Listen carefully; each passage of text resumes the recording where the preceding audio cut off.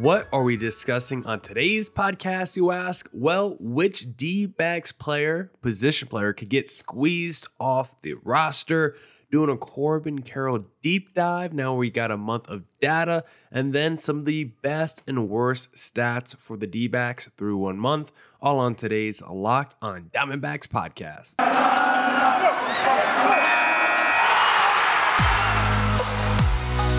You are Locked on Diamondbacks, your daily Arizona Diamondbacks podcast, part of the Locked on Podcast Network, your team every day.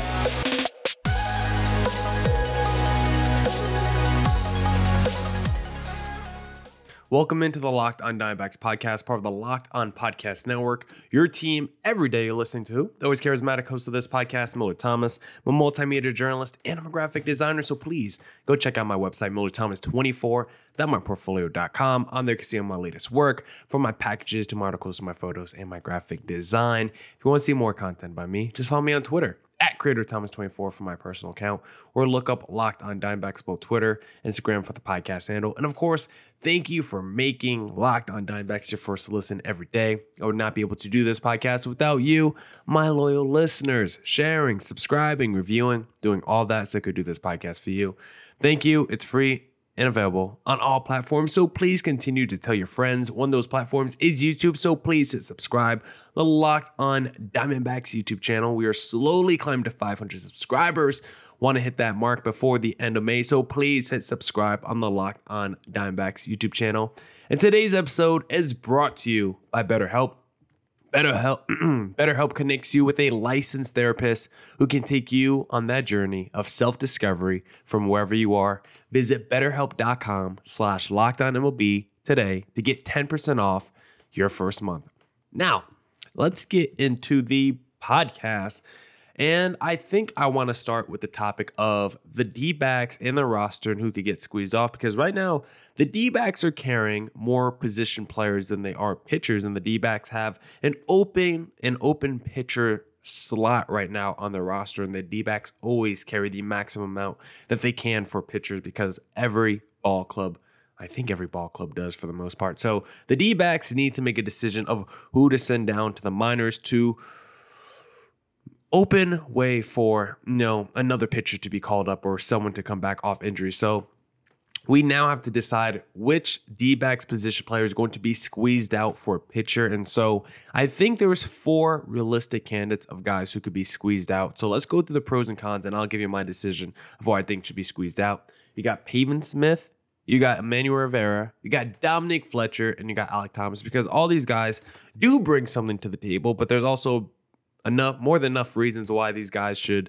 maybe be called down if there's another pitcher called up. So let's first start with Pavin Smith, because Pavin Smith has been an enigma for the D-backs since being drafted. Ever since being called up, he's been someone that has always hit for like decent contact, always been like a guy that hits for a pretty solid average, but you just know he's never going to have a lot of power, and defensively he's just a liability. But so far this season, early 260 average, 838 OPS, a couple home runs. Pavin Smith, I think offensively has been nice. I think when you do dive into Pavin Smith's numbers, he has been quality against righties this season, and that's his job as a left-handed bat. A 297 average and a 975 OPS against righties this season. That's what you expect from Pavin Smith. The days that Christian Walker sits and Pavin Smith is playing first base, you're like, okay, it's not the worst. You just can't put him there long term. And we've seen the issues this year when a Pavin Smith is in the outfield, specifically right field. Pavin Smith is just such a poor defender out there. He has trouble tracking fly balls.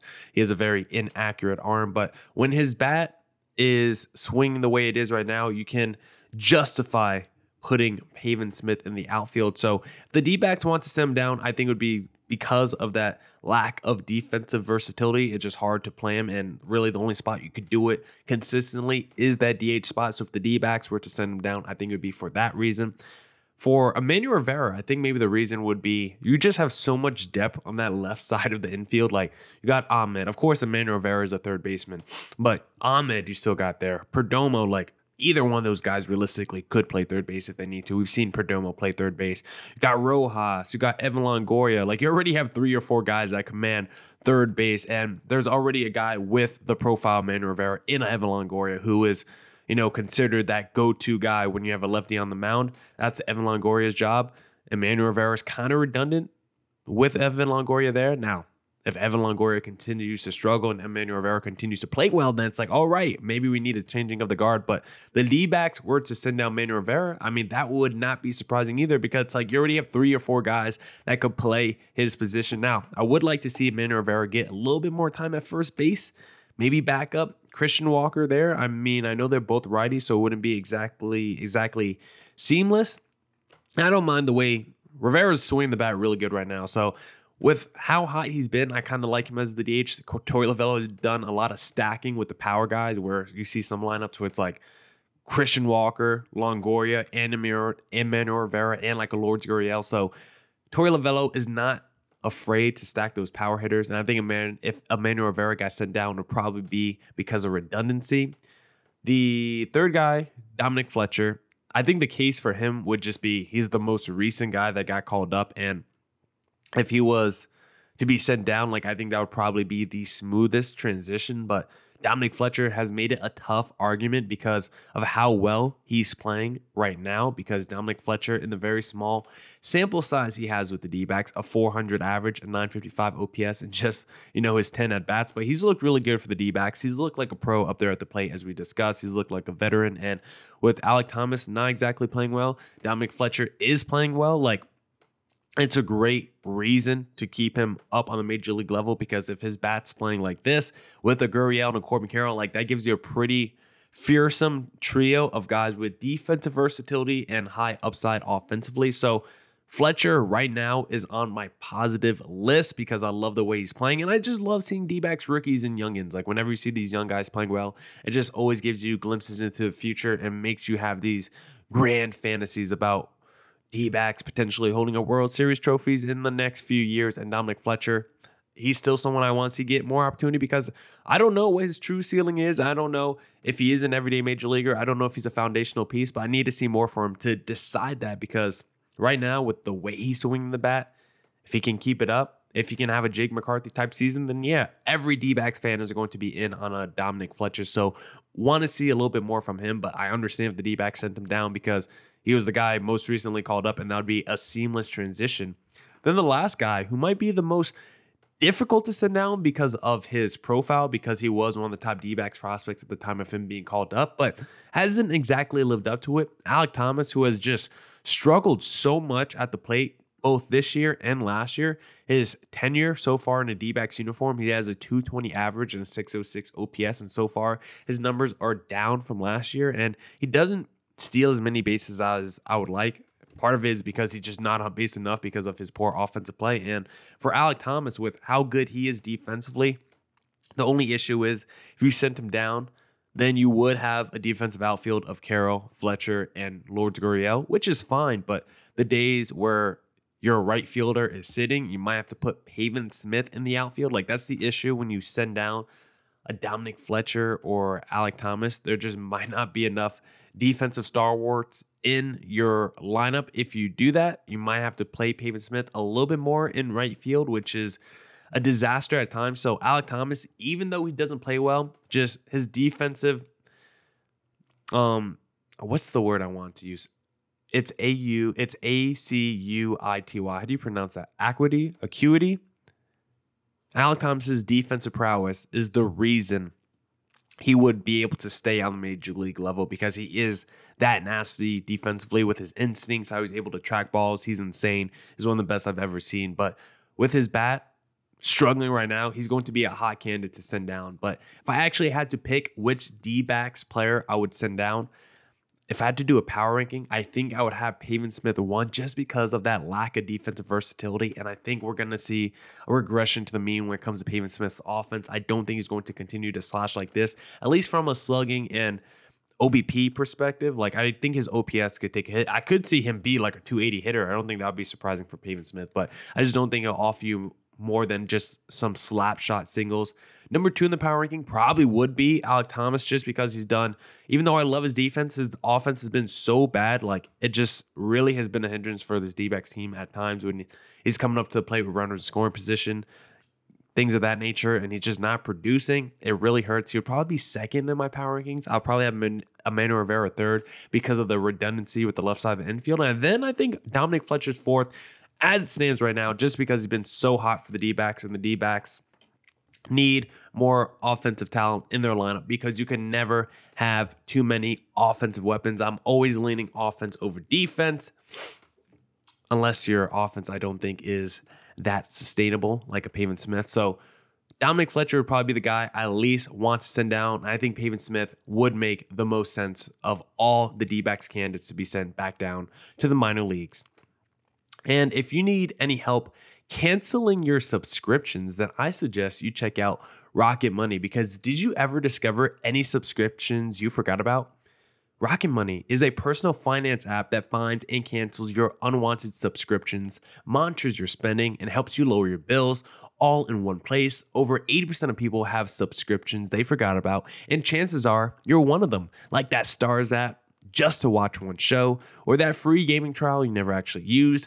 Rocket Money will quickly and easily find your subscriptions for you, and for any you don't want to pay anymore, just hit cancel and Rocket Money will cancel it for you. It's that easy. Rocket Money also helps you manage all your finances in one place and automatically categorizes your expenses so you can easily track your budget in real time and also get alerted if anything looks off. Over 3 million people have used Rocket Money, saving the average person up to $720 a year. So stop throwing away your money, cancel unwanted subscriptions, and manage your expenses the easy way by going to rocketmoney.com/lockedonmlb. That's rocketmoney.com/lockedonmlb. rocketmoney.com/lockedonmlb.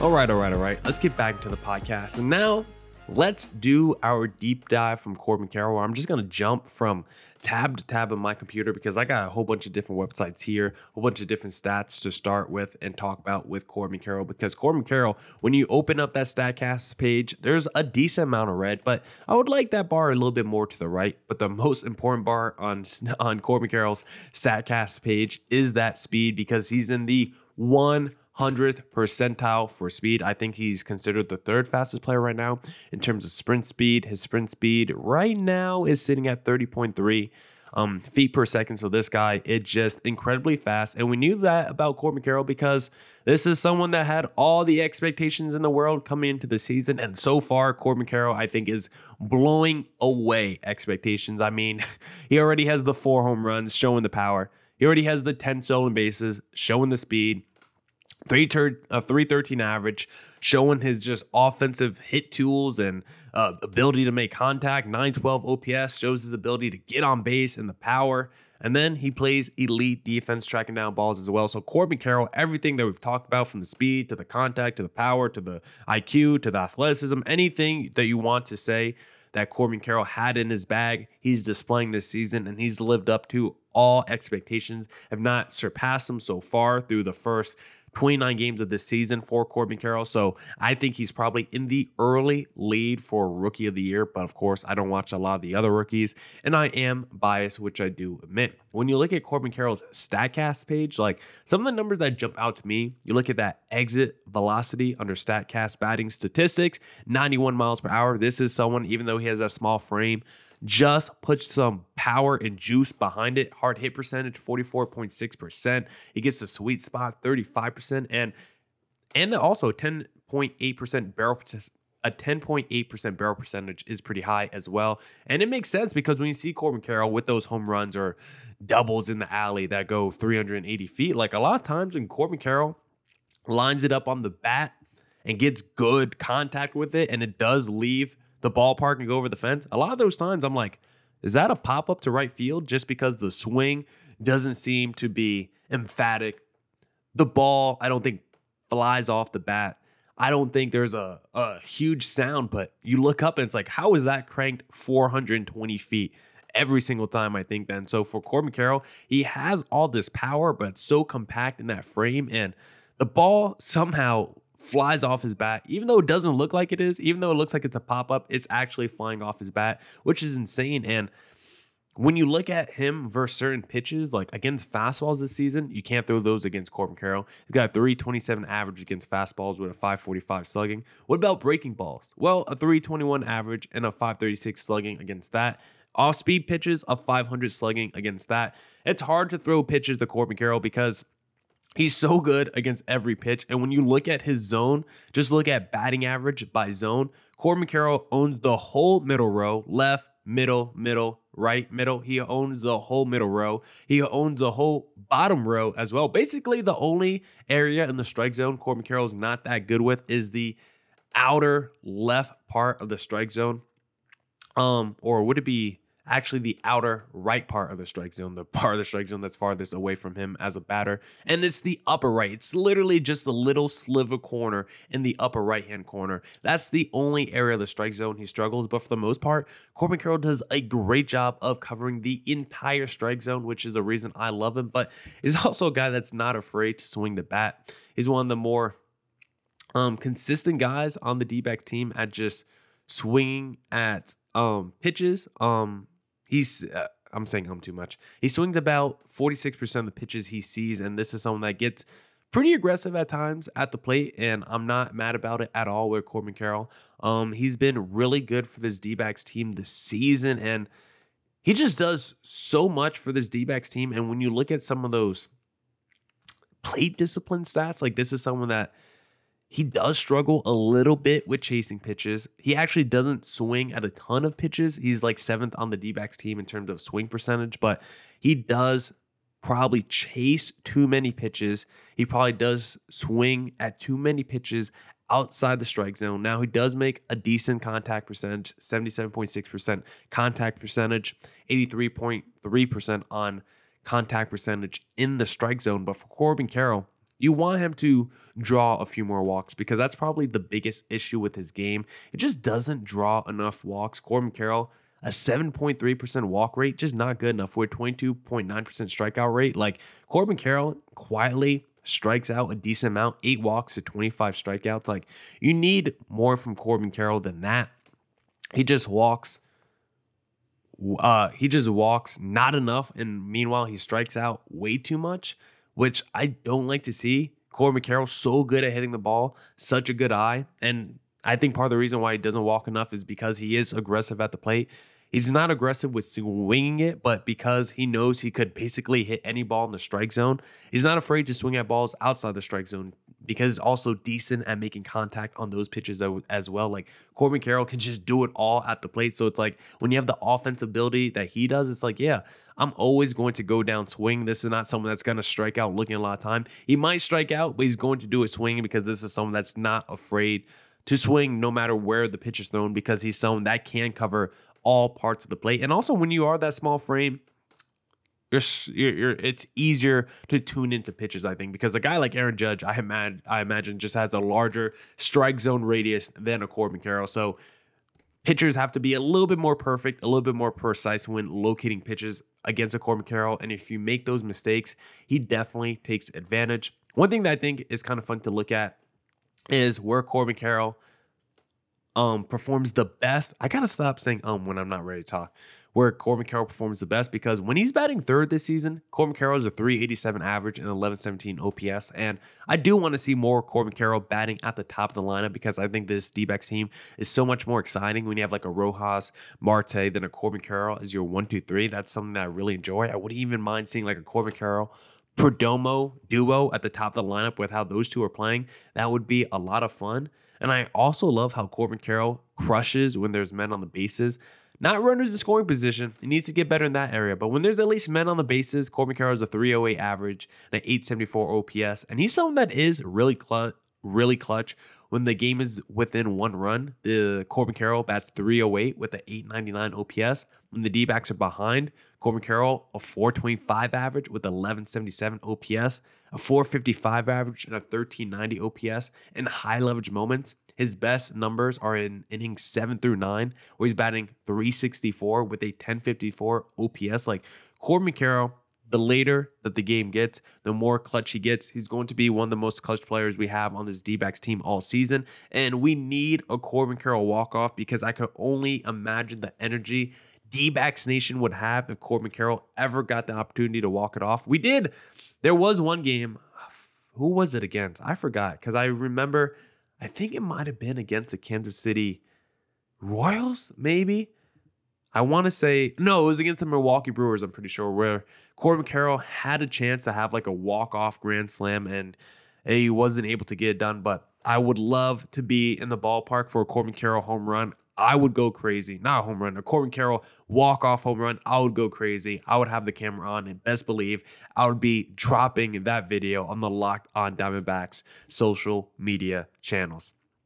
Now, let's talk a little bit about good and bad stats from this D-backs season so far. But if you're someone that's in need of a little bit of help and maybe wants to talk through your issues with someone, then I suggest BetterHelp because I'm someone that's benefited from therapy. I like talking to someone that I don't know personally and just venting and letting my frustrations in life out. And I think BetterHelp is a great tool for someone who's going through something similar in their life, because if you're thinking of starting therapy, give BetterHelp a try. It's entirely online, designed to be convenient, flexible, and suited to your schedule. Just fill out a brief questionnaire to get matched with a licensed therapist and switch therapists anytime for no additional charge. Find more balance with BetterHelp. Visit betterhelp.com/lockedonmlb today to get 10% off your first month. That's BetterHelp, HELP.com/lockedonmlb.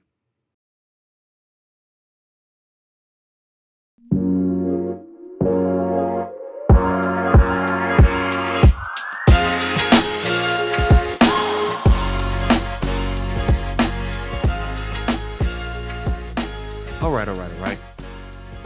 Let's get back into the podcast and let's discuss some stats I found. I want to do this little exercise where I find one positive stat from both the offense and the pitching, and then one negative stat from both the offense and the pitching. And so let's first start with the offense.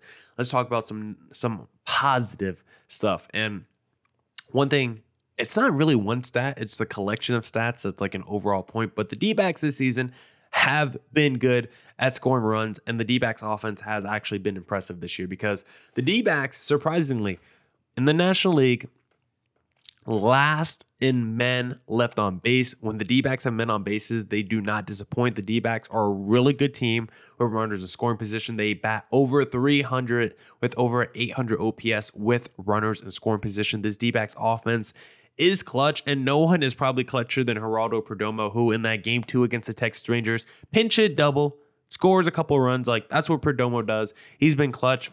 Carroll hasn't been great with runners in scoring position, but he's been really good with men on the bases. Some other dudes on this D-backs team have been really good as well. Christian Walker starting to heat up as well. We know he's a big RBI producer. We want to see Ketel Marte get some RBI production as well. But up and down this D-backs team, like, we've seen so many different guys step up, and then we've seen the bottom of the lineup step up multiple times for the D-backs this season, contributing to their offense. So really like it in terms of coming through in the clutch and not playing with your food, eating it all up, whatever analogy you want to say. D-backs number 1 in run scoring percentage. When they get men on the bases, they're more than likely to score, especially when they're in run scoring mode, because the main reason is because the D-backs have so much team speed. Like, when you actually look at that speed stat on Fangraphs, I think the D-backs are the second fastest team in the National League behind the Pirates, who are just running away with stolen bases right now as a team. Want that to be the D-backs. Unfortunately, it's the Pirates, but D-backs team speed is still deadly, and it's a big reason because if you have Corbin Carroll, if you have Alec Thomas, if you have Gabriel Moreno, if you have Ketel Marte, Dominic Fletcher, whoever you have on second base or third base, or Perdomo, like a little bloop single, like all those guys are scoring. D-backs number 1 in extra base taken. The D-backs are not afraid to steal bases. They're not afraid to go from first, third. They do it all the time. Sacrifices, they do it all the time. Like, the D-backs are aggressive and chaotic on the bases, which I love to see, which has led to the 3rd most runs in the National League. So that's my one positive stat for the D-backs offense. My one negative stat, though, D-backs even though they're elite with men on the bases, they do not do a good enough job of getting men on the bases, at least via the walk, because the D-backs have the second worst walk percentage in the National League. And it just begs the question, how many more runs would the D-backs be scoring if they could get on the bases so much easier? We just talked about how Corbin Carroll has a really low walk percentage, and a lot of these D-backs position players just aren't walking enough, at least for my liking. Gabriel Moreno has a below a 300 OBP, Christian Walker a 306 OBP, Ketel Marte a 325 OBP, Rojas a 320, Gurriel 325, Alec Thomas 248. There's just not enough. Corbin Carroll's the only everyday player with a 376 OBP, the only guy with above a 330 OBP. Most of these guys, and also Perdomo's the other one, 473 OBP, because Perdomo's the MVP of Major League Baseball right now. But it's tough to find D-backs players with above a 330 OBP right now, because so many guys, they're hitting the ball for average, they're hitting it for power, they're just not getting on base via the walk, which I want to see a little bit more of, because they're able to do that with the way this D-backs offense is clutch. D-backs can score even more runs than what we're already seeing. Now let's talk about the pitching staff. The pitching staff hasn't been that good this year. D-backs pitchers have produced the 11th best WAR among all pitching staffs in the National League. The starting rotation is below average in terms of innings pitched per game. The D-backs bullpen, the save percentage is also below average, and the team ERA is a 4.88. Just not good enough and just not getting it done. We've talked about so much, Gallen in 7 starts, a 2.53 ERA. Merrill Kelly in 6 starts, a 3.06 ERA. But after that, Ryan Nelson, 6.39. Matt Bum, a 10.26. Tommy Henry, a 6.52. Davies was a 5.79. Dre Jameson, he has a 3.71 ERA, but as a starter, I'm guessing it wasn't that good. So it's the rotation just hasn't been good enough for the D-backs this year. The bullpen, I think from the core guys, they need to get better at closing. I think the closing has gotten a lot better since Andrew Chafin has been there. But the bullpen, I think, is trustworthy. Like I talked about, there's at least 4 guys I trust, Andrew Chafin, a 2.31 ERA, Castro, 2.13, Kyle Nelson, a 1.54 ERA. That's probably my go-to 3. Ginkel's been all right this year. There's definitely been moments where he struggled, but he still has a 3.38 ERA. Mantiply, of course, is in there with a 3.0 flat ERA. This D-backs bullpen does have 4, 5, 6 guys you could throw in now. When the last since 2020, you're maybe have 2 dudes I trust. Now it's 5. I think that makes me feel pretty good as a D-backs fan right now. But if I want to give you the positive D-back stat from this pitching rotation, and this also plays into the catcher a little bit as well, probably a lot into the catcher as well. Fewest amount of stolen bases against our D-backs pitchers. The D-backs have the best stolen base percentage against with these D-backs pitchers. Guys are not running. I do think these D-backs pitchers have pretty quick deliveries to home plate. I also think a guy like Gabriel Moreno has had a pretty strong arm this year and has deterred these D-backs runners. Not D-backs runners, these opposing runners on other teams. But considering this D-backs team, how they like to play on offense, they're so chaotic, trying to create stolen base opportunities every chance they get. Meanwhile, on the vice versa, their pitching staff and catchers do a great job of limiting that. I love that for this D-backs team. The offense has been really good. The pitching staff needs to get better. But the D-backs, above 500 record at this point in the season, sitting nicely in second place in the NL West. Yeah, I'll take that as a D-backs fan. Now that's it for this edition of the Locked on Diamondbacks podcast. Thank you to everyone who tuned into today's pod. Come back next week for more Diamondbacks news coverage insight. Thank you for making Locked on Diamondbacks your first listen every day. Make your second listen of the day the Locked on MLB podcast with Sully Baseball. Also, don't forget to catch every D-backs hometown pitch when you download the SiriusXM app and search up Diamondbacks. Thank you to everyone who tuned into today's podcast. And as always, stay safe, stay healthy. Doses.